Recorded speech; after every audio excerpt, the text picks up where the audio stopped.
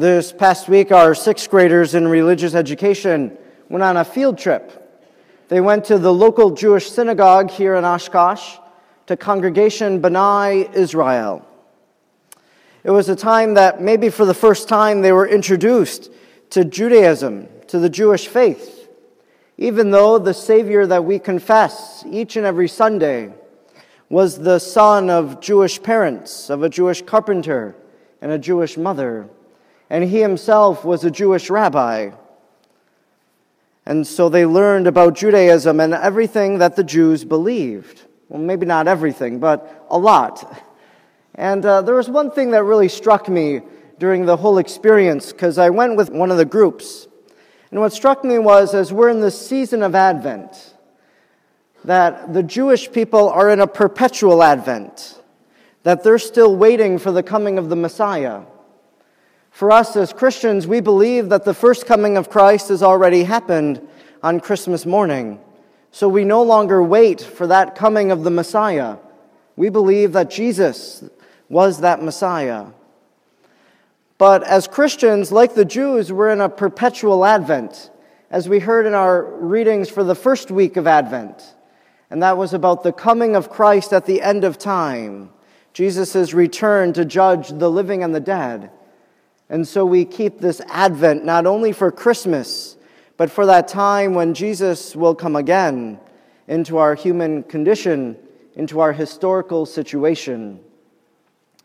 There was another element of Judaism that really impressed me, and that is that the Jewish people are people who are people of remembrance, that is something that marks everything that they do, that they remember the things that have happened to their people all throughout of history, that they remember in their feasts, such as Passover, how God has worked in their life.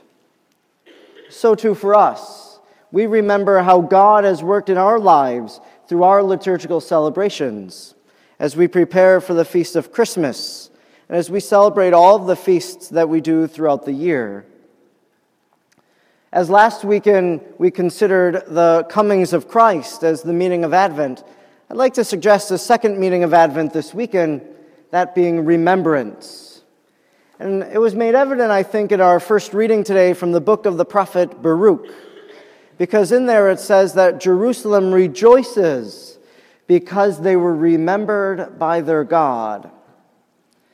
So they remembered. God remembers his people. God remembered his people and all the promises that he made throughout of history, that he would send the promised one, the Messiah, who would lead people from slavery into freedom with life in God. And that person was Jesus. God remembered this promise that he made long ago to our fathers through the prophets, to our father Abraham and all the descendants of his, that the Messiah would come. And that's what Advent's about as we prepare for Christmas. There's also in our gospel today an element of remembrance. The evangelist Luke is quite clear what he does. He tells us right at the beginning, in the reign of Tiberius Caesar, under the reign of Pontius Pilate, when Caiaphas was the high priest. What Luke is doing is he's orienting us to the reality that Jesus comes into history at a particular moment. That Jesus isn't some figment of our imagination, some figure telling us to live a moral life, but that he's a real person that entered our human condition, the Son of God. And so he orients it within that historical time so we can remember precisely when Jesus came. Not only has God remembered his people, but we're called to remember God. It's kind of a reciprocal relationship in remembrance. For God to remember us and for us to remember God. And that's what the message of John the Baptist this weekend is all about. He proclaims a baptism of repentance for the forgiveness of sins.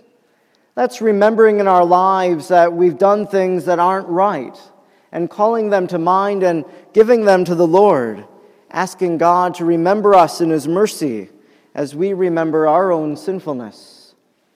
But secondly, John the Baptist this weekend tells us to prepare the way of the Lord, to make straight the paths. And that's really to remember God each and every day of our life.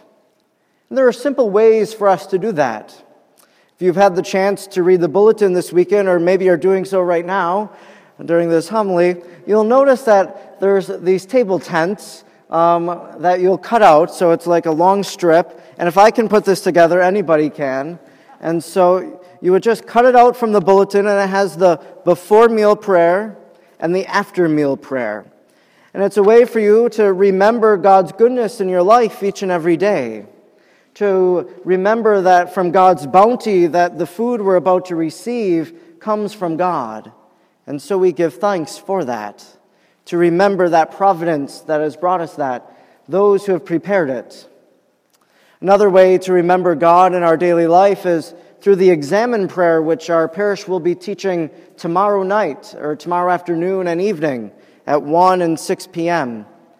The examen prayer is a way for us to look at our day and to remember it, and to see how God has been a part of it, and then to thank God and to praise God for that day, to really allow God to be a part of it and to remember how He was there. Thirdly, we can have these little blue books that we still have out in the gathering space. Simple 6-minute reflections, they say, to help us to remember God this Advent season. Our Advent season is all about remembering the fact that God remembered His promise that He made to Israel, that He would send the promised Messiah, who we recognize to be Jesus the Christ. And so we keep our Advent for that second coming of Christ now, knowing that God will not forget His people. In our time, in our day and age, it might seem that God has forgotten His people, that we see all this violence and terror that is ensuing throughout the world. But even in that, we know that God hasn't forgotten us, that He still remembers us and is still holding the world in the palm of His hand.